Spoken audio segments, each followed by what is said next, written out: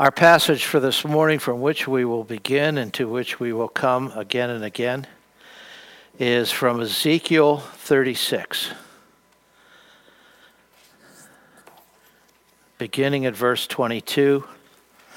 And since this is a word of God, and since we have a God who is to be honored and who is majestic, let's stand for the reading of his word.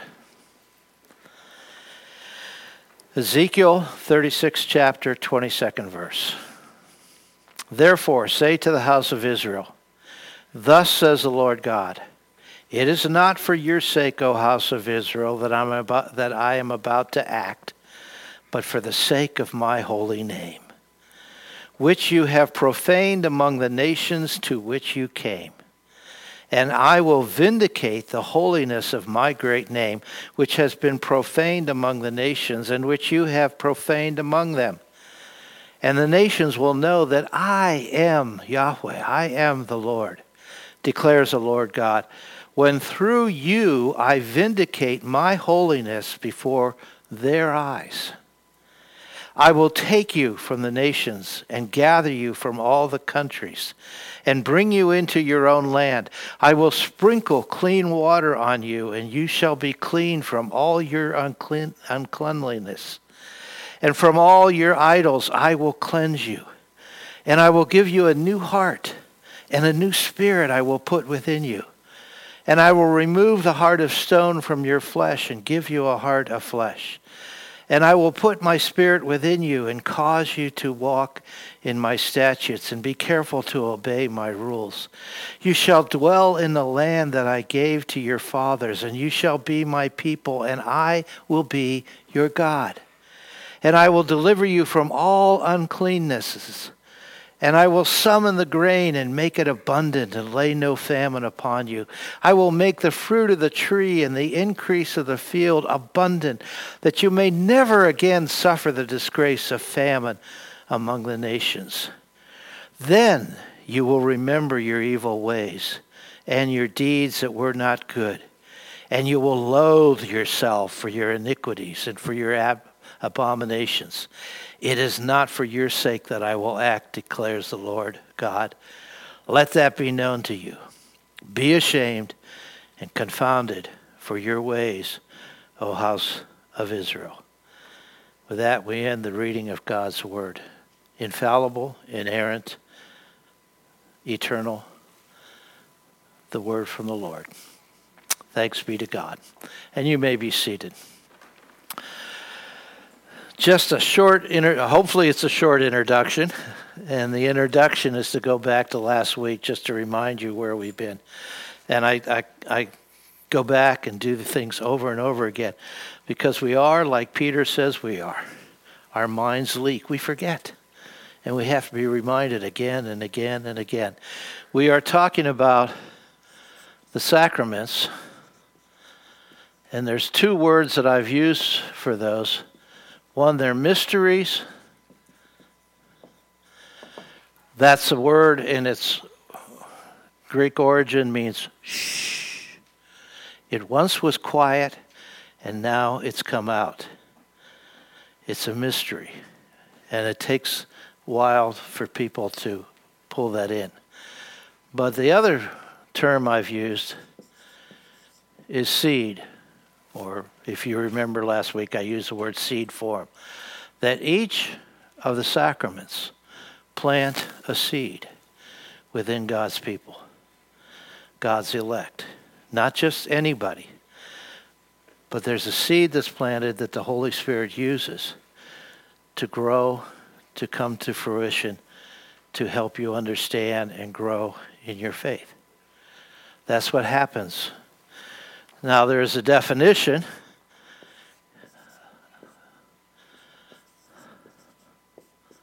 Oh, yeah, I'm spelling real well this morning. Somebody get me spell check. Definition of a sacrament is it's visible. It helps you to see something that is invisible. When you look at it, you think about something invisible. It is holy. That is, God has set it apart from a common use to a sacred use. And therefore, when you come to the sacraments, it is a serious thing that you do. I mean, it's not just having a little wafer, drinking a little bit of cup, getting your head wet or something like that. There's something about it that is serious, and you take it seriously. But that doesn't mean you don't take it with joy.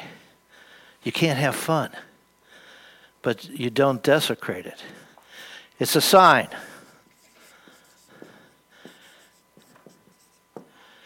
It points to something else.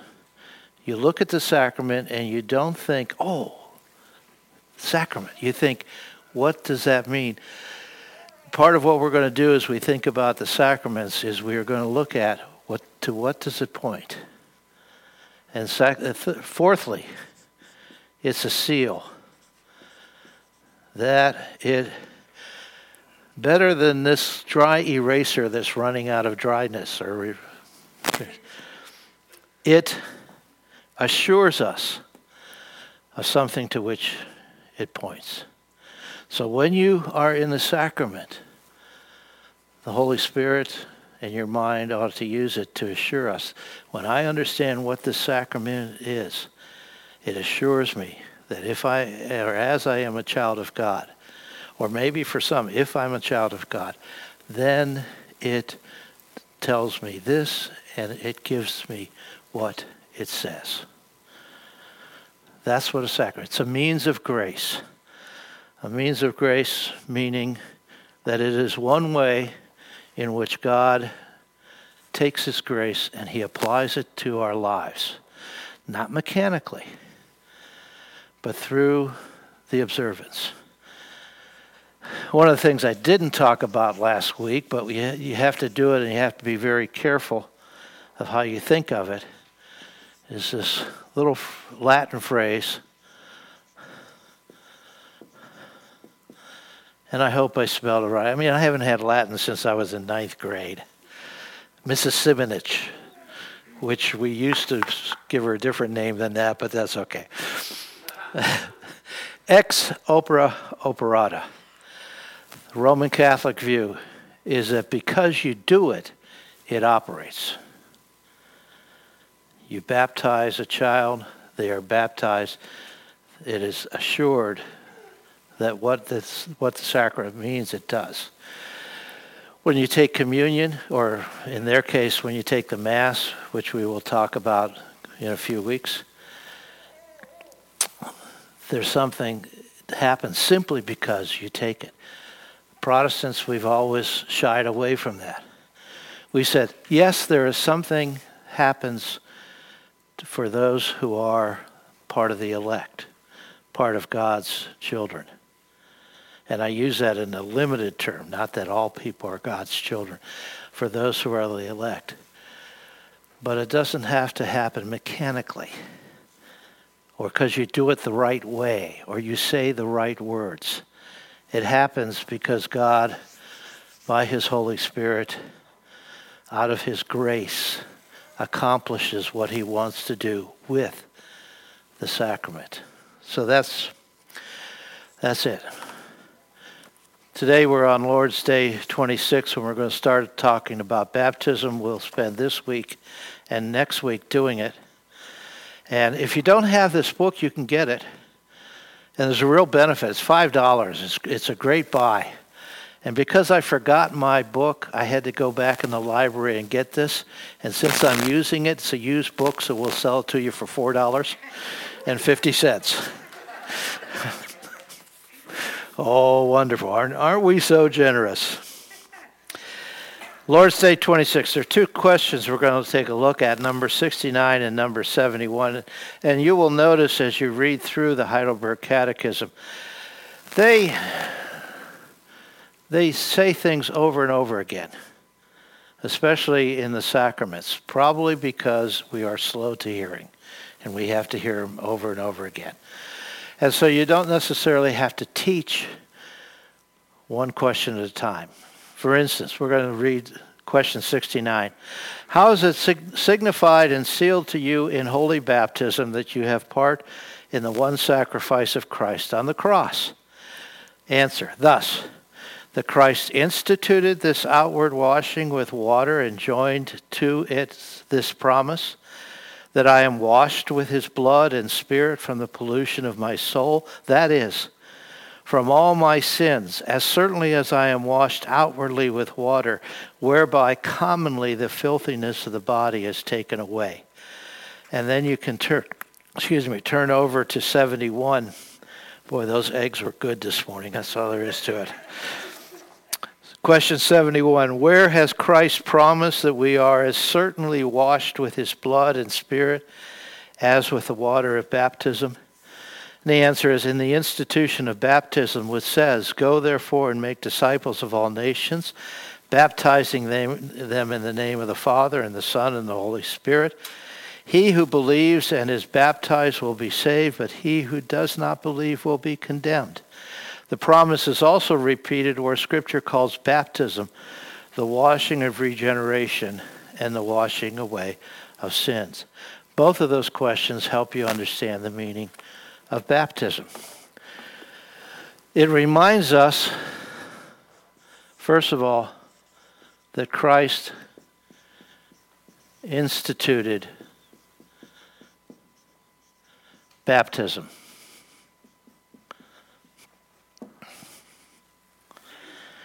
It is not an invention of the church. He gave it to the church, and he set it apart. For instance, again, the passage that the Catechism uses, but that is we normally think of when we think about baptism, from Matthew 28, where Jesus said, Go therefore and make disciples of all nations, baptizing them in the name of the Father and the Son and the Holy Spirit, teaching them all I have commanded you. And behold, I am with you always to the end of the age. Notice what it is. This is a command, but there's only one verb that is a command. And it's not go. It is make disciples. Not make decisions, but make disciples.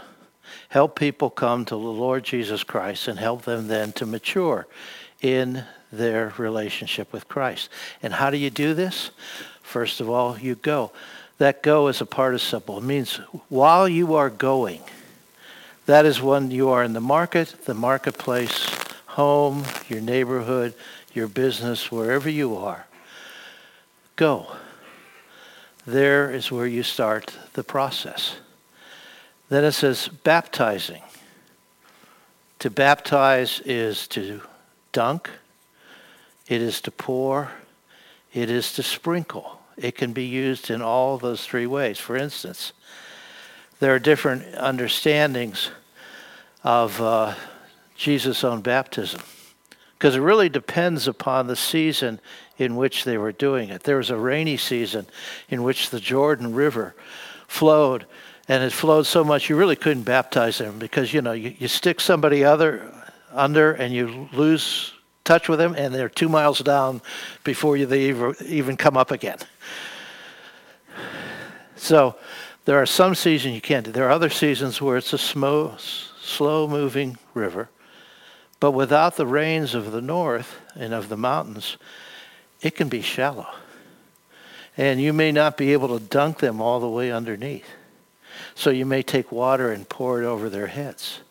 And there are other seasons where it's really dry, and the best you can do is just a little sprinkle. All three of those are found and wrapped up in that word, baptism. And what it tells us is the form that you use, the way in which you do it, is not important. It is a function of being a means of grace. In fact, if you look at the passages, it said when Jesus came up out of the water, we usually think, oh yeah, he jumped up out of the water. It could also mean when Jesus came out of the river and was on the bank, the Spirit descended upon him like a dove, and the Father spoke to him, This is my Son, my beloved Son.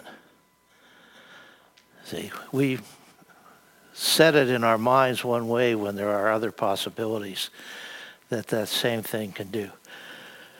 But it does mean to have water poured, dunked, sprinkled over you. Notice they're also baptized into The name. One name. Father, of the Father, Son, and Holy Spirit. What is the name of the Father, Son, and Holy Spirit? Well, if you look at the Old Testament and the Scriptures, you'll realize the name is Yahweh. I am who I am. Because that term is used for Father, Son, and Holy Spirit throughout the Scriptures. That's the name. We get all wrapped up whether we're using the right name. Some denominations say, no, you only baptize in the name of Jesus, because that's how they did it in Acts. No, that's only one part of the name. Don't get wrapped up in whether it's done that way. It is in the name of the Lord, Yahweh, the eternal, self-sufficient one. And then finally, there's this promise that goes with us. And I will be with you. And it can be translated one of two ways. To the ends of the world, which means wherever you go, I'm there with you. Or to the ends of the age. That's how the ESV translates it. That means throughout all time, I am going to be with my people. You know, that sounds a whole lot like Ezekiel. When he said, I will be your God and you will be my people, and I will never leave you. I will be with you. And why does he do that? He says, it's not because you've been the best of all people. He said, I do it because I'm going to vindicate the holiness of my great name. I am going to act for the sake of my name. See, baptism is something he gives to us to remind us. It's not us. Baptism doesn't point to us. It points to him. And it vindicates his holy name because it reminds us of why we need to be baptized. And that's the second part. The apostles reinforce this, and if you had the outline, I can give you a couple scriptures. Acts 2:38. Which is a good one to look because it's the very beginning of the New Testament church, which is a continuation of the Old Testament church. But Peter is giving his first sermon. Not a bad job for a first sermon, I have to say. In my opinion, is worth a Zippo on this one. But he gets to the end. He said, let all the house of Israel therefore know for certain that God has made him, Christ, both Lord and Christ, this Jesus, whom you crucified. Did not read Norman Vincent Peale. Did not know Andrew Carnegie, How to Win Friends and Influence People. He just nailed them. And their response now, when they heard this, they were cut to the heart, to the very core of who they were. And they said to Peter and the rest of the apostles, brothers, what shall we do? And his response, repent, turn around, change your way, or be changed, and be baptized, every one of you, in the name of Jesus Christ, for the forgiveness of your sins, and you will receive the gift of the Holy Spirit. For the promise is for you and for your children and for all who are afar off, everyone whom the Lord our God calls to himself. I don't think I'd noticed this before until I read it. It doesn't say those who call upon the name of the Lord. It's those who the Lord God calls to himself. Remember who's the actor in all of this. It's not us. We are simply reacting to what God does and is doing within us. It is God who calls us to himself. Again, go back to Ezekiel 36. Is that not what God has been saying through that prophecy of baptism? I am doing this not for your sake, because quite frankly, Israel, he could have said, you don't deserve it. You've been rebellious. You haven't listened. However, I am doing it for the sake of my name and the sake of my holiness. Or you could take a look at it, Romans 6, 1-4, which we used a couple weeks ago, where it talks about what to do when you are ready to sin, and it says, just remember you have been baptized in Christ, you are united with him, you have been dead, counted dead to sin, but alive to God through Christ. Please don't do what you're about to do. That's a little bit more than please. Paul is not begging, he's commanding. Don't do it. By no means, God forbid. Or 1 Corinthians 10, 1-5, which I used last week, where it reminded in the Old Testament they were baptized into Moses. That is, they were united with Moses. They went through the sea. They were given manna and water while they were in the desert. Kind of visual ways and parallel ways to talk about the sacraments. Or even John 5, 6-8, where it talks about Jesus, the three testimonies. There is the Spirit, the water, and the blood. Water may not necessarily have to do with the baptism of Jesus. It may simply have to talk about his life. But there are three witnesses put together: Spirit, water, and the cross. And those things are reinforcements of the sacrament. Then you get to what the sacrament promises. And here, it's one of the things I love when I've had to do the sacrament, because in our Book of Common Worship, there's a whole form, a litany that we use. And part of the litany is to describe and remind the people of what the promises are to them and to those who are going to be baptized. It's, again, it takes seriously, and it has to remind people, probably because most of the churches we worked in didn't have a whole lot of baptisms. If you had one every week, you probably remember it after about 5 weeks, and we could stop doing it this way. But most of the times, we don't have it very often, so we need to be reminded. The reminders and the promises there. First of all, initiation. That is, we are brought into the body of Christ. Paul to the Ephesians, the 4th chapter, says there's one Jesus, one faith, one baptism. And he pulls us together to say, this is the initiation into the body. As Peter said to the first listeners in Acts 2, what do we do to be saved? Repent and be baptized in the name of Jesus. Others like Romans 4, Colossians 2:11, which really refer back to Genesis 17, the promise that is given to Abraham about his seed, and he is to circumcise them as a sign of being the covenant people. That doesn't mean that everyone got circumcised really were part of the covenant, but it is the sign that they are given. Whether or not they live up to it is part of whether or not God has regenerated them, but they are initiated into a body, and they are brought there. Paul says himself in Romans 9, not everyone who is a Jew physically is a child of God. It is those who are circumcised in the heart, regenerated by the Spirit. But it's initiated into a body. That's why baptism is never done privately.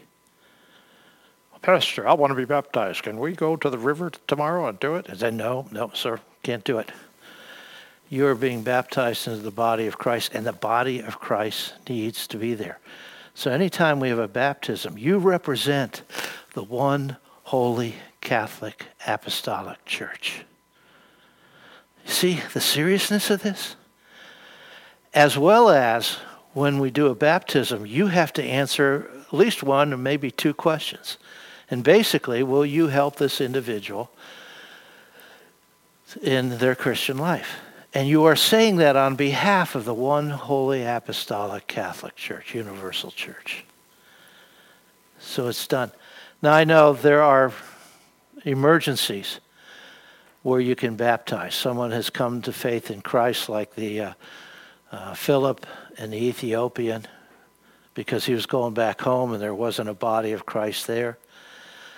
Sometimes in hospitals they'll have Catholic chaplains who will come and baptize Sometimes if the Catholic chaplain isn't there, the Protestant chaplain can do it, but that is not the norm. It's the exception, and it's a serious exception. You are initiated into the body of Christ. You are part of something bigger than yourself. It also signifies your adoption. And probably, unfortunately, this is a doctrine, a teaching of the church in our day that we have forgotten. But we are adopted into God's family. We are rebels who are brought into a gracious, wonderful family. We don't deserve to be there. In fact, we deserve exactly the opposite. But as in any adoption, the parents take ownership of the children. They say they will support and guide them. They are brought in with other siblings. And those other siblings, especially if they're natural children, are just as much responsible for the adopted ones as the parents. Again, the idea of the body at work. When we adopted our children, the judge was very quick to tell us, you cannot treat them differently than you do your own children. They have to be in your will. Fortunately, she didn't say how much they'll get in our will. No, she says you have to treat them all alike. And think about that. Your adoption into the family of God, you are treated exactly like the natural son. That's what you think of when you think of baptism. Romans 6:5 or Galatians 3:27-29, where there is no Jew or Greek, no circumcised or uncircumcised, no free, no slave, no male nor female, but all are one in Christ. It's the idea of what baptism signifies. Thirdly, that you are clothed in Christ. You have a passage like Galatians 3:27-29, put on Christ, because you are, no matter where you come from, you're all the same, but you are clothed. You know, one of the greatest fears of people have is public speaking, of getting up in front of a group of audience. You know what they tell you to do when you first do this? Think of the people as naked. And I'm going, in our day and age, oh, how can you do that? That's politically incorrect. But the worst part is you think you're naked. Every word you say, everything you do, every gesture, every word you scramble is right out in front of you. All of us are naked before God because he knows not only everything that other people know and not everything that we know, but he knows everything about us, and there is no escape from his sight and his knowledge. You know, we try to play the game, look what a good boy I am. Wasn't I good? And God looks at us and says, are you kidding me? I saw what you really meant when you said that. I know the inflection of your voice. I know the heart when it was done. You stand naked before me, and you ought to be ashamed, like Adam and Eve in the garden after they ate the fruit. And we are. But now, baptism symbolizes we are clothed with Christ, the righteousness of Christ. We put off the old by the renewing of our mind, and we put on the new. And when we were justified, the new was given to us. Therefore, if anyone is in Christ, he is a new creation. The old has gone, behold, the new has come. It doesn't say the new is coming. It's going to take a while. You already have the new. It's already around you. You simply have to begin to move it out in practice. But you're clothed with the righteousness of Christ, and therefore you can stand before God. Therefore, when you really blow it and you know it, you don't have to worry about coming before the throne of Christ, the throne of God. It's not like you're saying, did you see what I did? Oh, come on, I knew it from all eternity. It's not like something's new. But I see you through my Son. You're clothed in him. And because of that, I love you and I welcome you and I forgive you. Your identification is with Christ.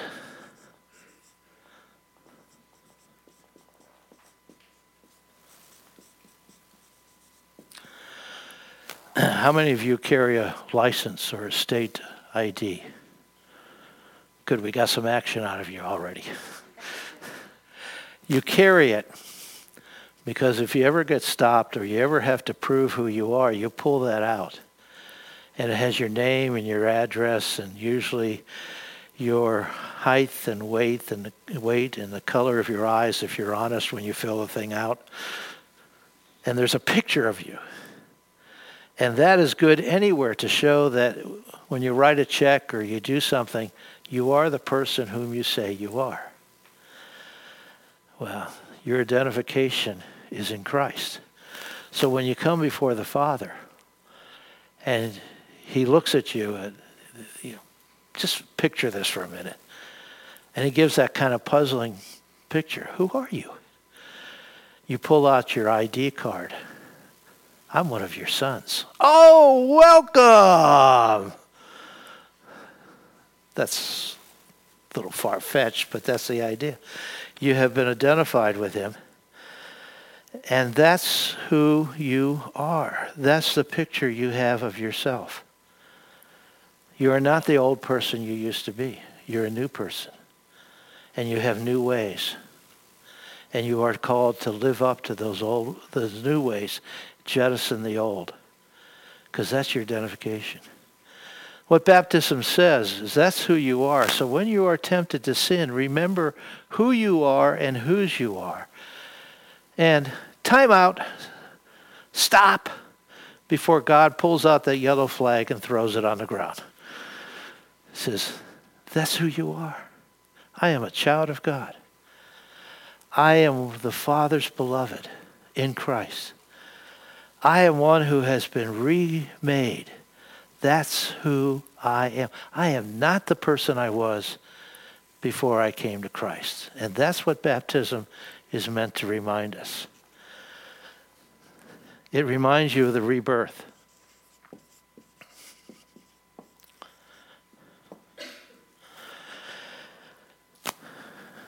It was Jesus who said, you must, to Nicodemus, a very righteous, and he said, the teacher of Israel, which meant he was the top of all the teachers. It wasn't a teacher, it was the teacher.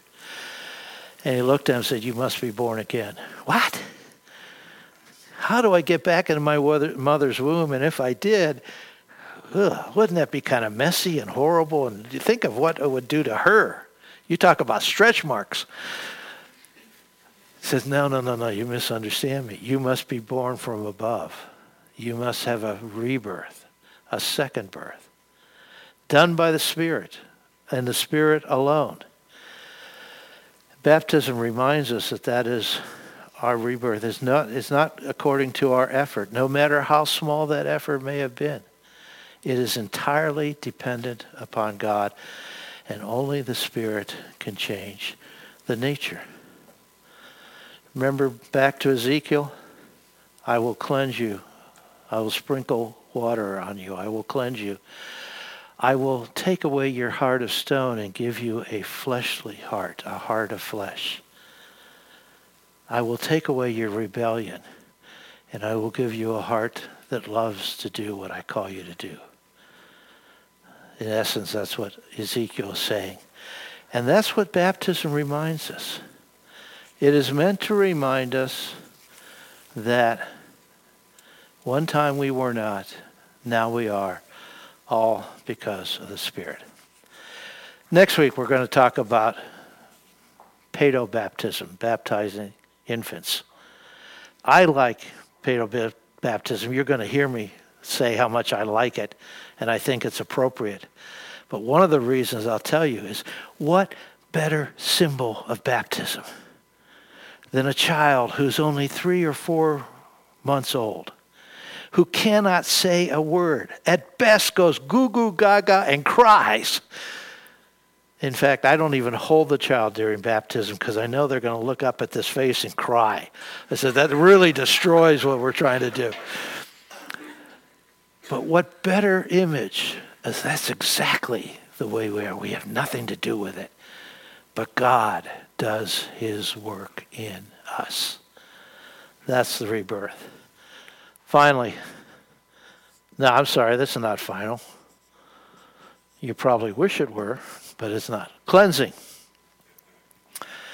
Washing of water. Remember John 13? Jesus loved his disciples and he loved them to the end. And he took off his cloak. He put on the garb of the lowest of servants, the lackey, and he began to wash the disciples' feet. And they get to going around, and Peter says, Lord, you're not washing my feet. I should be washing your feet. And Jesus says to a disciple, you are cleansed, but I have to clean your feet. And he's making a differentiation.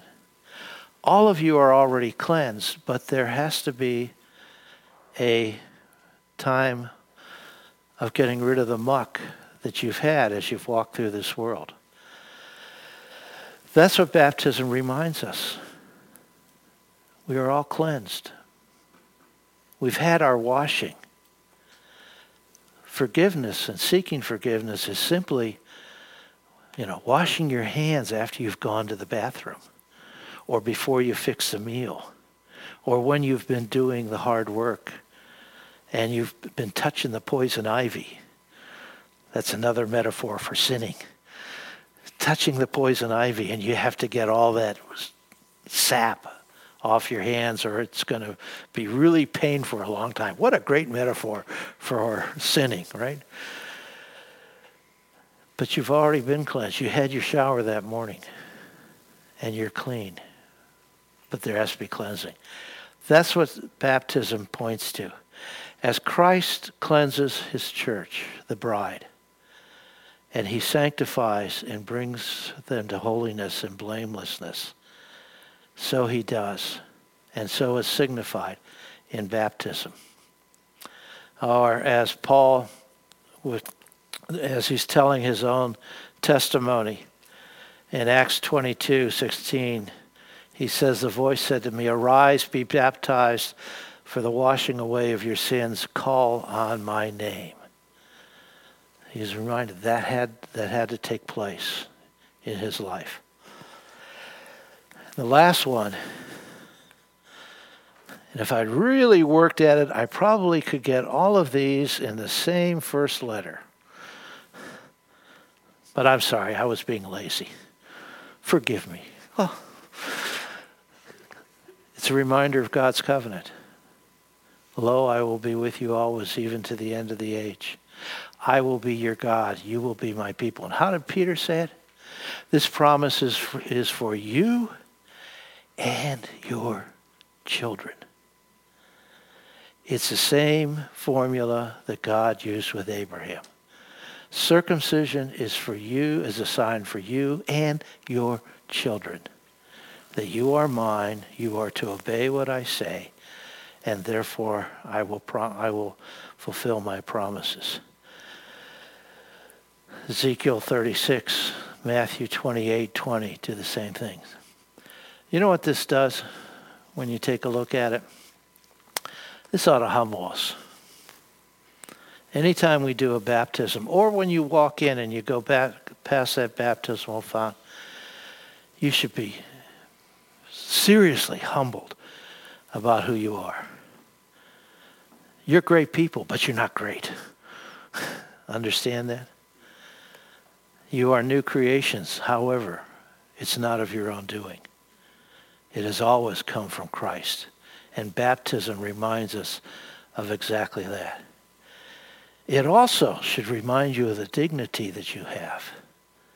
It's not the dignity of the world around us that says, hey, You're a human being. You have dignity. Well, you do in one way, because you are a human being and you have the image of God.